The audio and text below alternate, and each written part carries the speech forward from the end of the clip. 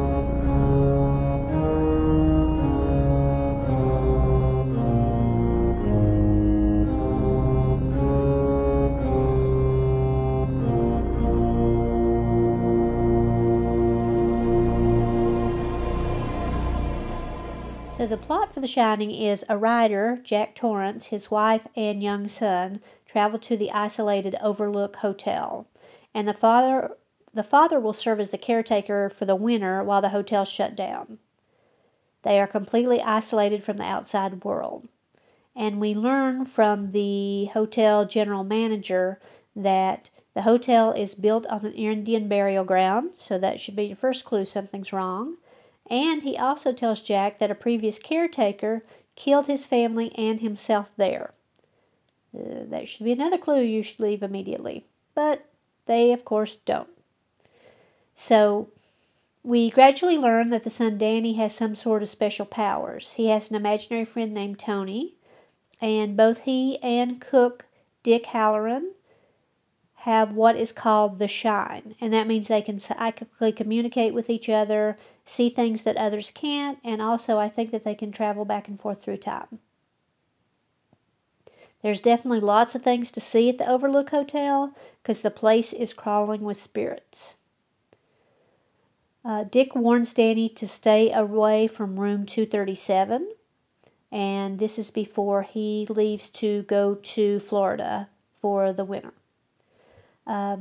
Jack, who is a recovering alcoholic, starts to lose his mind relatively early in the movie, and at some point he ends up at a ball in the Gold Room, which is the banquet room of the hotel, and they are playing the song, lots of guests are there, and they're playing the song Midnight, the Stars, and You, which I would like to also play for you now.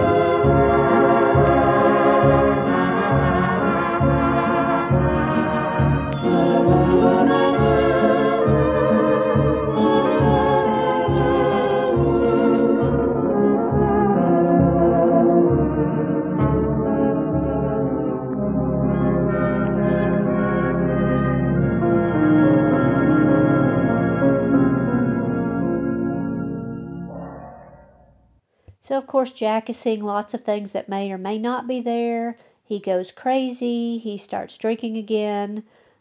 He becomes more and more unhinged all the time. He terrorizes his wife and son, and at some point decides that he needs to kill them with an axe. And Wendy takes Danny, runs into the bathroom, shoves him out the bathroom window where he escapes outside, but of course she can't leave. Jack breaks through the door in a one of the most famous scenes in any movie with an axe. We'll talk about that a little bit more later. And luckily she stabs him in the hand. He retreats and then heads outside to the hedge maze where he is trying to kill Danny with an axe. And then Danny manages to outsmart him by retracing his footprints. So Danny escapes with Wendy. They get in the whatever those snowmobiles are called, a cat something, and then they travel, we presume, to safety because we don't see them again. And then Jack freezes to death in the hedge maze. We see a shot of that. And then the very final scene of the picture is the party guest. Is a picture on the wall of the hotel, which is the party guests from a party from 1921, and there amongst them in the front is Jack. So that's how The Shining ends. Next up, Dr. Sleep. A grown-up Danny, who's now going by Dan, suffers from alcoholism just like his father, and he finally learns to use his gifts to help the dying pass over. That's where he gets his name, Dr. Sleep. A girl named Abra psychically connects with him, and they discover a group called the True Knot, which is led by someone named Rose the Hat.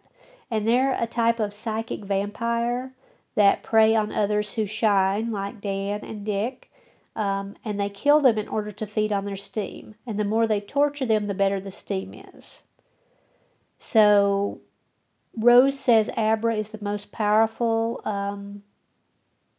I don't know what you'll call it, the most powerful person with shine that she has seen, so they definitely want to feed off of her. Another problem is they're all starving because there aren't as many people around anymore that used to shine, probably because they ate them all. So they go after Abra, and then Dan and his friend Billy try to protect her, and an all-out battle ensues. A number of people die, including Abra's father, the friend Billy, all the members of the True Knot except for Rose. And then Danny and Abra lure Rose back to the Overlook Hotel. And there Dan encounters a bartender, and we're not sure really if it's Lloyd from the previous movie or his father Jack. But he tries to trick him into drinking again, just like Jack was tricked into drinking by Lloyd in the first movie. And then Danny and Rose engage in an all-out battle in which he releases all the spirits of the hotel that he had successfully boxed up all those years ago. And this is a trick that Dick had showed him in order to keep the spirits from bothering him. So Rose is consumed by the spirits before she can kill Abra. And then in the final scene, we see Abra back at her home talking to Dan, and her mother calls her for dinner, and Dan tells Abra to shine on, and we now know from that scene that she's actually speaking to his spirit. Dan turned the boilers on and in the Overlook Hotel, and then caused it to burn to the ground, so she is speaking to his spirit. And she had not told her mother previously about who she could communicate with, but now she decides to, and she tells her mother she was speaking with Dan, and also that her father that was killed and her grandmother who had previously passed away are at peace as well. So that's the basic plot. Now, the difference between the books and the movies, as I said, I didn't read the books, but this is from what I can gather the basic differences. So Stephen King has gone on the record many times as saying he hated The Shining, and some of that might have to do with how Kubrick deviated from his original story. So the first way is the ending. In the book, the hotel burns to the ground due to Jack not tending to the boilers. And notice what happened in The Shining, the movie, of course, is that he froze to death outside in the hedge, and then Wendy and Danny escaped. Note that the book's ending is actually how Dr. Sleep, the movie, ended. So he brought that back around. Number 2, in the book, Dick is not killed by Jack, but instead escapes the hotel with Wendy and Danny, and he later becomes a close friend of them both. The room number, room 237. That's the room number in the movie. In the book, the room number is 217. More on that later. And then the characters.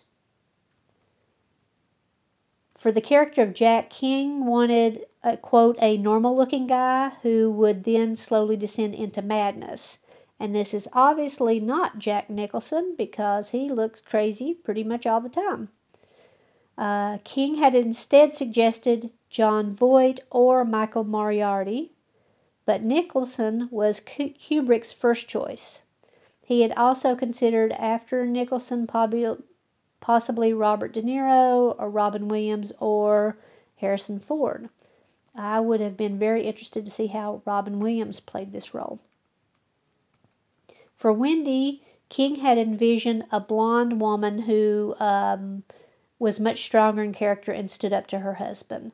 This is obviously not Shelley Duvall because she is a nervous wreck and hysterical throughout the entire movie, which is what Kubrick wanted, and Kubrick said he changed this because a stronger woman would have not stayed with an abusive husband like Jack.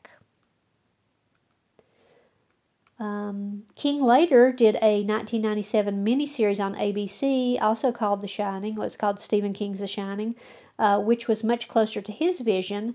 I did not see this, and to be honest, I didn't even know it existed until I started looking at this series. So, as I said, I didn't see it, but I did watch a bunch of clips about it on YouTube. There are 3 episodes totaling 273 minutes. It was shot at the real Stanley Hotel, which of course we've said is the inspiration for King's book. It stars Steven Weber as Jack, Rebecca De Mornay as Wendy, Cortland Mead is a young Danny, and Will Horneff is an older Danny. Melvin Van Peebles is Dick Halloran, and Melvin is Marlon Van Peebles? You know who I mean. His father. This version differs in that Jack chases them with a big mallet instead of an axe, and then Wendy puts up much more of a fight here.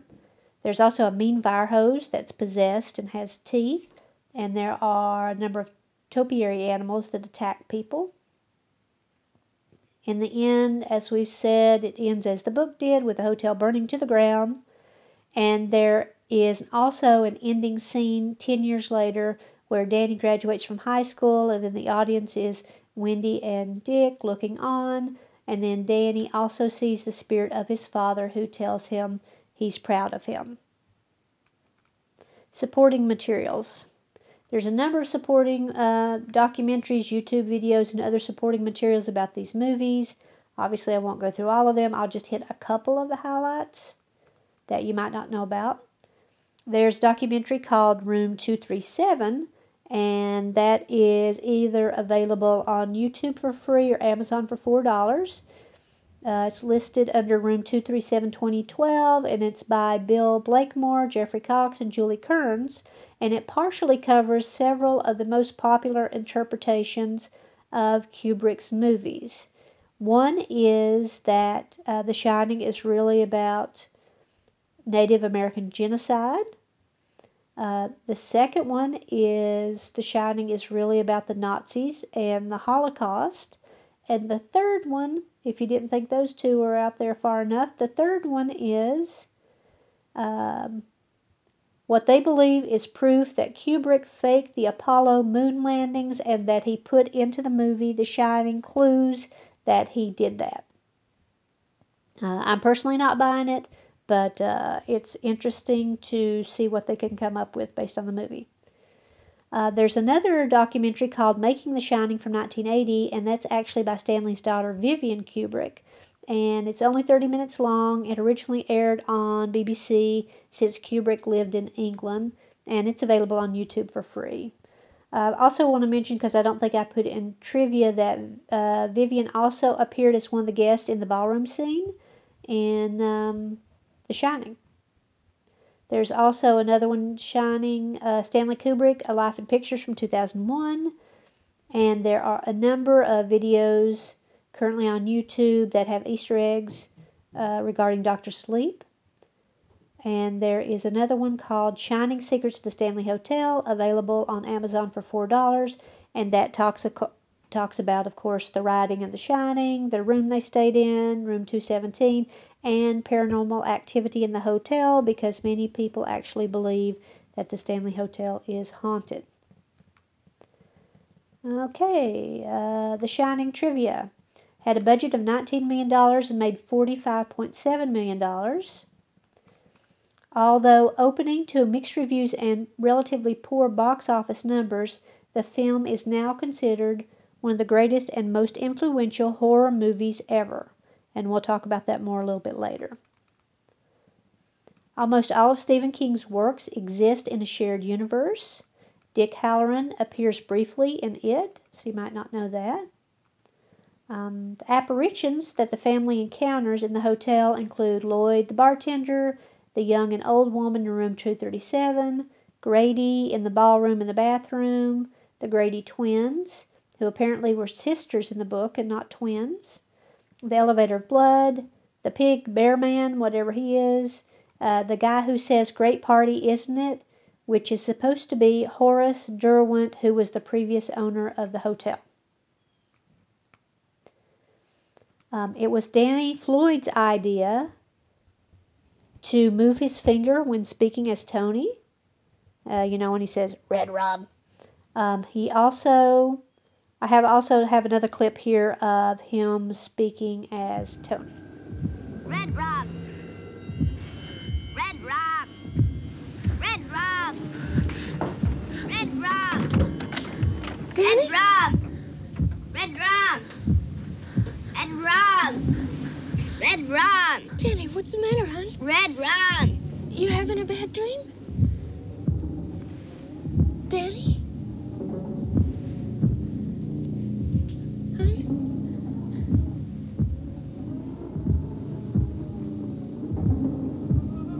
Danny's not here, Mrs. Torrance.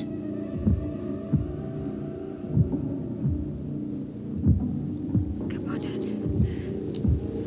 Wake up. You just had a bad dream. Everything's okay. Danny can't wake up, Mrs. Torrance.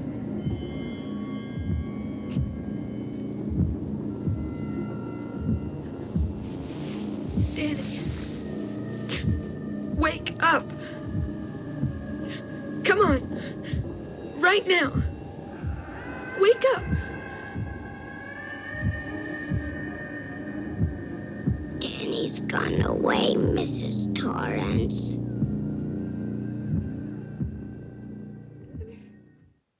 Duvall considered this the hardest role of her career. She was openly antagonized by Kubrick, he said, in order to get a better performance from her. The two often argued, and Kubrick made her shoot the baseball bat scene 127 times. This scene is in the Guinness Book of World Records for most retakes of a single scene. Nicholson said her role was the hardest one he had ever seen an actress play. Per Shelley Duvall, the Here's Johnny scene took 3 days to shoot and 60 doors. And they had to make the doors stronger because Nicholson kept breaking through them too easily. And that's because he used to be a volunteer fireman. Angelica Houston, who was living with Nicholson at the time, said due to the number of hours they were forced to work, Nicholson often came home and went straight to bed due to exhaustion.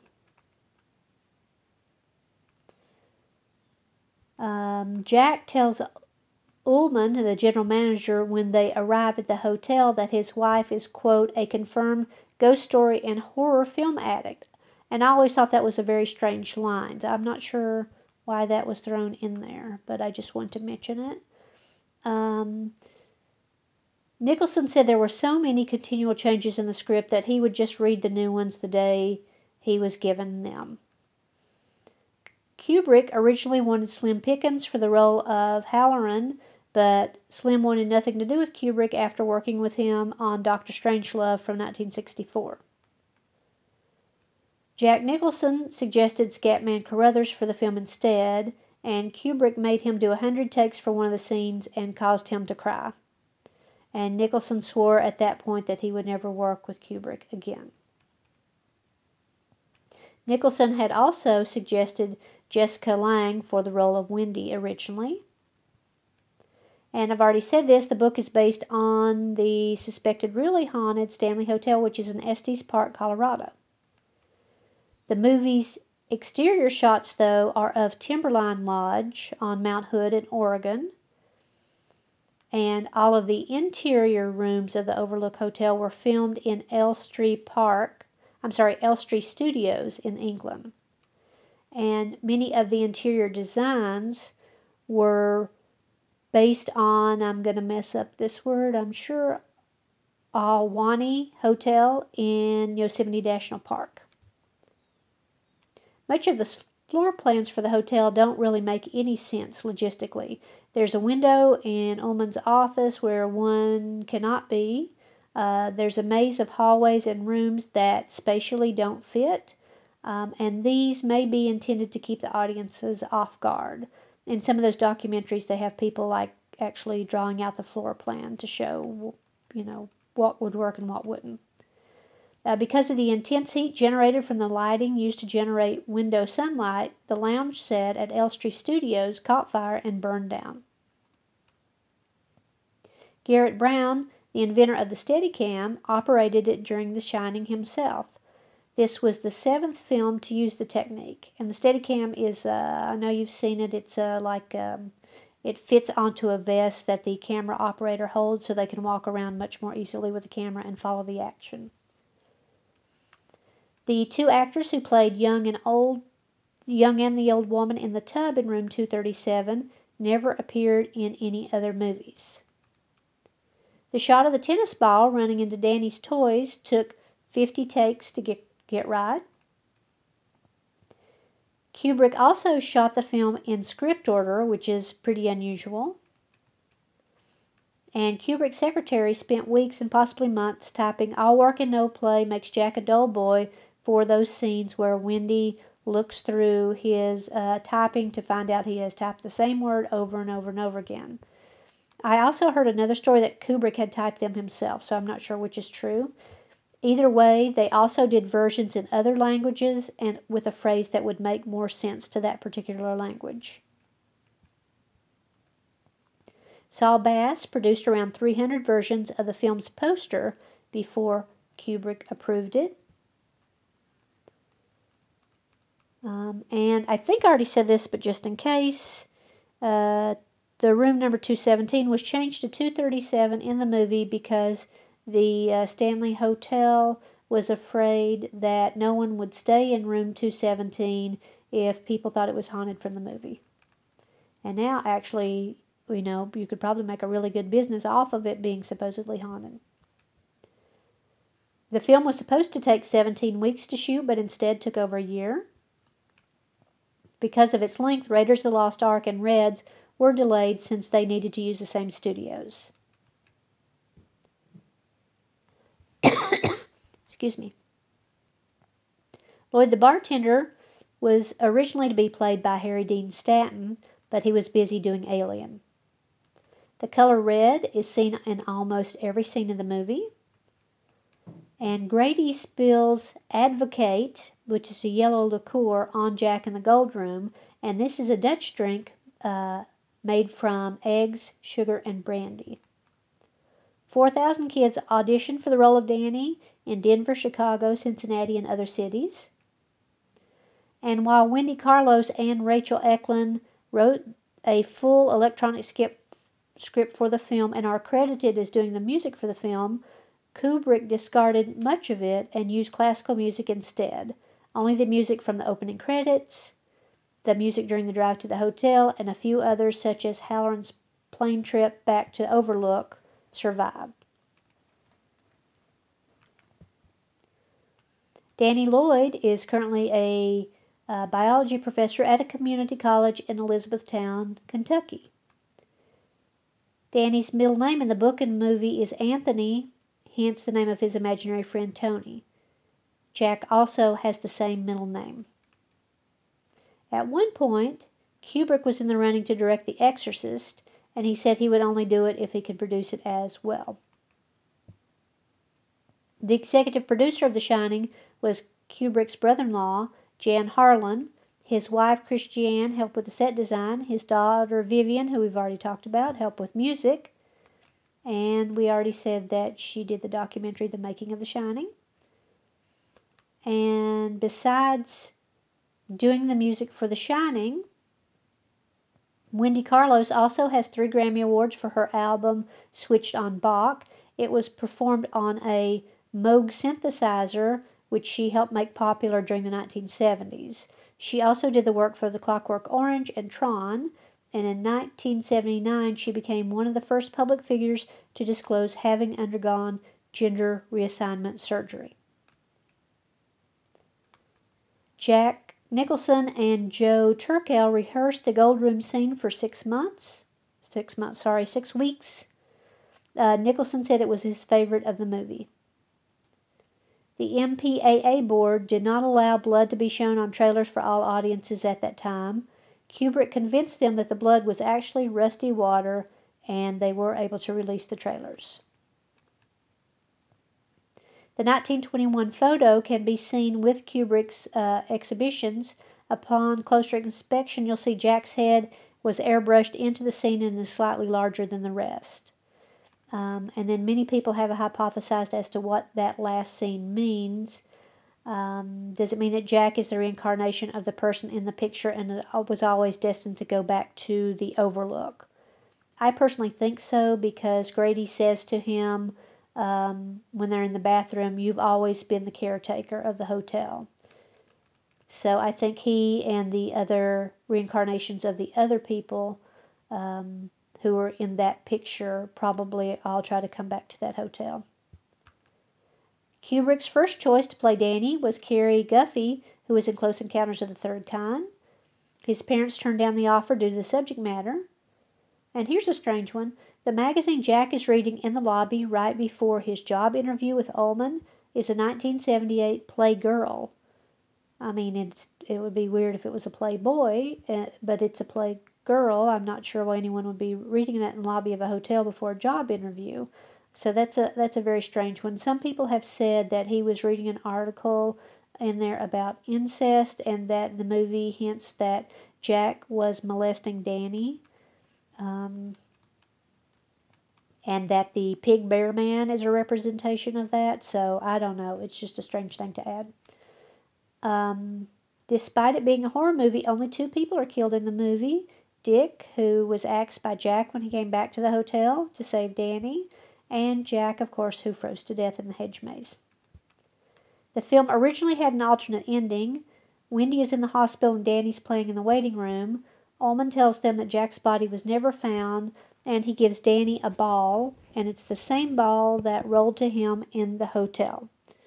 So I'm personally glad they did not include this scene. I think it's perfect the way it is. Now, next up to Dr. Sleep, I want to play one of the opening songs on Dr. Sleep. I don't think I can pronounce this right. It is spelled DIESIRAE/Violet, and it incorporates the original Shining theme. So here you go.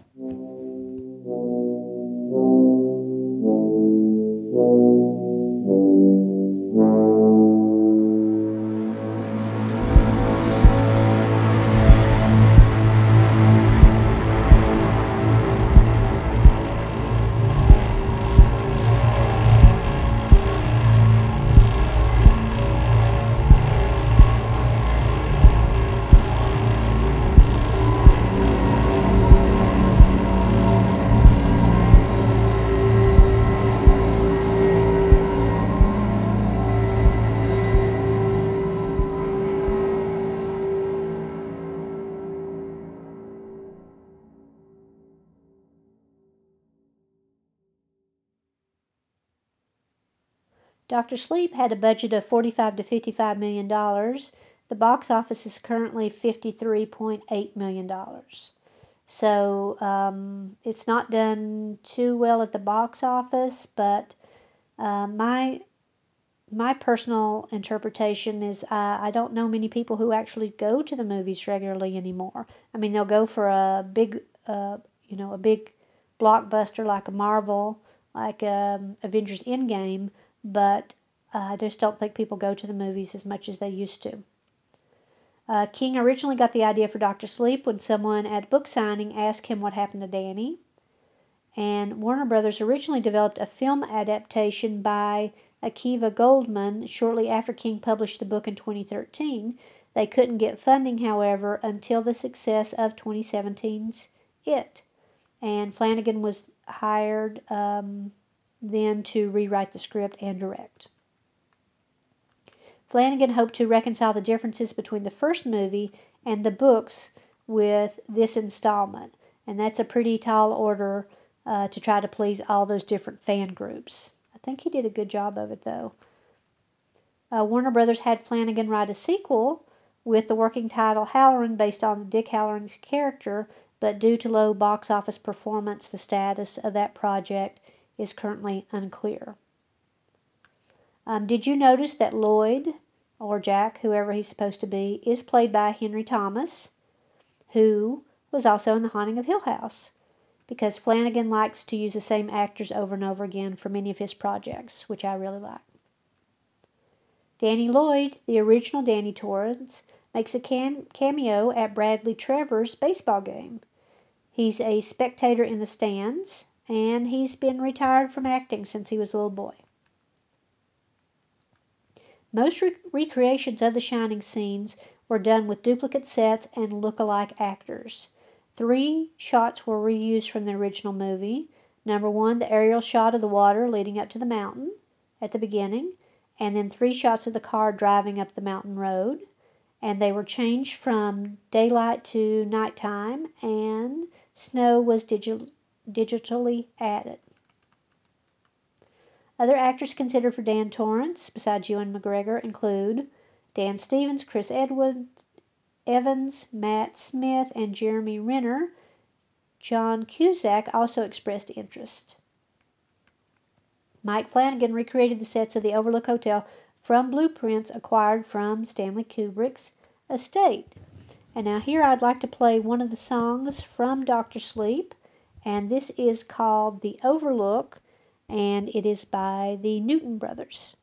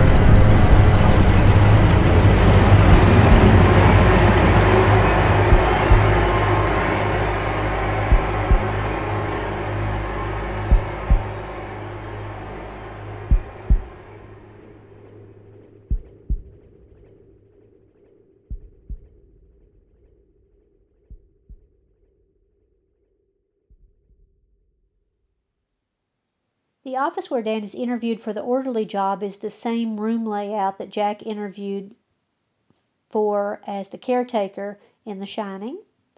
And the name of the cat that enters the dying patient's rooms in Dr. Sleep is Azzy, short for Azrael, which means the angel of death.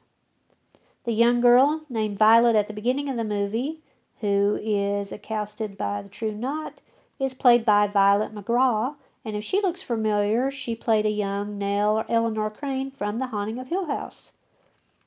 Hence, Mike Flanagan liking to use the same actors over again. Carol Stuchin, who played Grandpa Flick, also appeared in with Jack Nicholson in The Witches of Eastwick, and he played the chauffeur in that, and he also worked with Flanagan previously on Gerald's Game. Many of Rose's accessories are trophies from the children she has killed, including bracelets, hairbands, a bike chain, etc. Except for Crow Daddy, the entire True Knot group is made up of actors from Flanagan's previous movies. So the characters' names are Snakebite Annie, Grandpa Flick, who we already talked about, Silent Sari, Barry, and Short Eddie. In the book, it turns out Abra's mother is Dan's half-sister, so Abra is indeed his niece. She refers to him in the film as Uncle Dan, but it is not discussed, other than he thinks that, they need to have a reason why a little girl would be hanging around with an adult guy, so people don't get suspicious. Too bad they didn't add that. I think that would have been an interesting addition. There are several Dark Tower references in this movie. I won't go into them. This is the fourth King film released this year after Pet Sematary, It, and The Tall Grass. And in the final scene, Danny tells Abra to shine on. The term shine came from John Lennon's song Instant Karma, which has a chorus, and we all shine on. Okay, why should you watch these movies? The Shining is consistently ranked as the best horror movie ever in many, many lists. In 2018, The Shining was added to the National Film Registry by the Library of Congress for being culturally, historically, and aesthetically significant. Other rankings and honors include: it was ranked 29th on the AFI's 100 Years, 100 Thrills in 2001. Jack Torrance is the 25th greatest villain on AFI's 100 Years, 100 Heroes and Villains list. Here's Johnny is ranked number 68 on AFI's 100 Years, 100 Movie Quotes, and I have a clip of that right now. Little pigs, let me come in.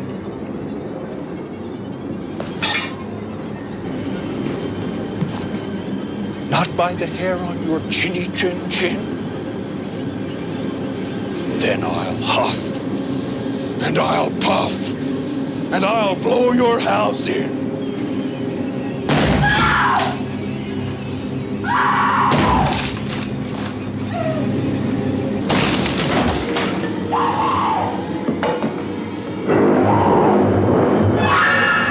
Here's Johnny! And Bravo TV also named the axe scene as the 6th scariest on their list of 100 scariest movie moments. On to the recipe. You may be wondering what I was going to come up with this week, or you may have already guessed it because it's Advocate, which is the drink that Grady spilled on Jack. I never heard of it before, so that's why I wanted to look it up. And as I said earlier, it's a traditional Dutch alcoholic beverage made from eggs, sugar, and brandy. And it also can be used a number of different ways. So let me just go over a few ways. In its thickest, they like it thicker than traditional, what we would think of as American eggnog. So if it's really, really thick, it's more like a custard. And then in some cases, they remove the white from the egg, and it's used on waffles, pancakes, and ice cream as a topping. It can also be topped with whipped cream and sprinkled with cocoa powder. And in Belgian restaurants and taverns, it may be a complimentary accompaniment to a coffee. When it is exported, it is sometimes used in the liqueur is used in something called a snowball, and that's a mixture of Advocate, sparkling lemonade, and sometimes lime juice. And it is often consumed near Christmas time, hence the name Snowball. Another one is called the Fluffy Duck, which is made with Advocate and rum. And then there's another one that is Advocate-based called the Bombardino, and that's a drink commonly found in Italian ski resorts, particularly the Italian Alps. and it's made by mixing Advocate, brandy, and whipped cream. As I mentioned, it can also be used in eggnog, and I will include the recipe here from the spruceeats.com for traditional Dutch Advocate liqueur. Where to find us? We're on iTunes, Spotify, and Stitcher. Please give us a 5-star rating if you like what you're hearing. We need all the help we can get. We're also on Twitter at Food and Fright. Contact us by email at foodandfright@gmail.com or check us out on our website at foodandfrighteningfilmfanatics.podbean.com. So in conclusion, does The Shining live up to all the hype?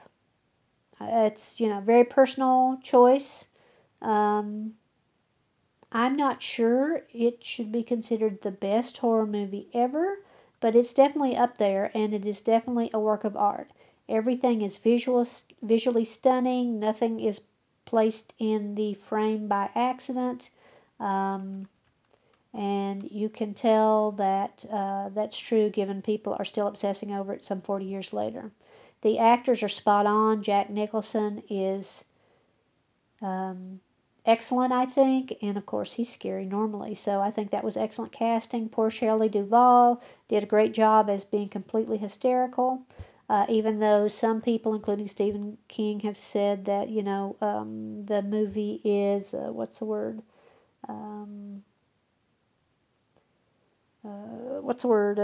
treats women, does not depict women equally to men. Chauvinistic, maybe? I don't know. Anyway, you know what I mean.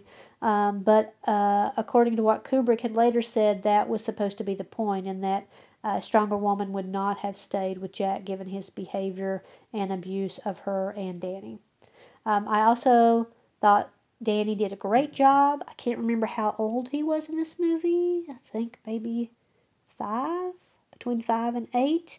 Anyway, I think he did a great job, and I enjoyed seeing him zooming around on his 3-wheeler throughout the halls of the hotel. One initial criticism of The Shining was that it was not scary enough to be a horror movie, and I can see why you might think that, but it's actually more psychological horror than out-and-out gore, which I personally prefer anyway. And the movie is really about the deterioration of a family due to the father's alcoholism. So that's really the basic crux of the movie, and then of course all the spirits are added on top of that. Dr. Sleep, although the pacing of Dr. Sleep was a bit off for me, and again I saw it in a movie theater where I really couldn't wander off and do anything else. If I had seen it at home, maybe I wouldn't think this, but it seemed to be a lot of time establishing the characters before we actually got to some action. Despite that, I would still give it a thumbs up. I think it's a worthy successor to the original. I think Flanagan did an excellent job of, as I said, paying homage to the previous books and also the Shining movie. Anyone who's a fan of The Shining, I think, will like this. I also enjoyed how Danny used his gifts. It was very touching in that he was able to help dying patients pass over by giving them calming thoughts. So I thought that was pretty touching. My favorite part of Dr. Sleep was Rose the Hat. I think Rebecca Ferguson knocked it out of the park. She was definitely very menacing. And I also love Abra. She did an excellent job, especially since this was her film debut and for being so young. She was able... I found her character compelling on screen, and sometimes when I see child actors, they just irritate me or bore me, and I want them to go away, but I never felt that from watching her. I'd like to see if there's ever a future installment where they were talking about she has a dark side, kind of what that means for her as she grows up. And I also enjoyed especially them revisiting the Overlook Hotel. Although we didn't get to see great lot of it, I did enjoy that. I thought that was a great conclusion. So that's what I have for this week. We'll see you next week for another horror franchise. And until then, make sure you stay away from the Outlook Hotel. Thanks. Bye.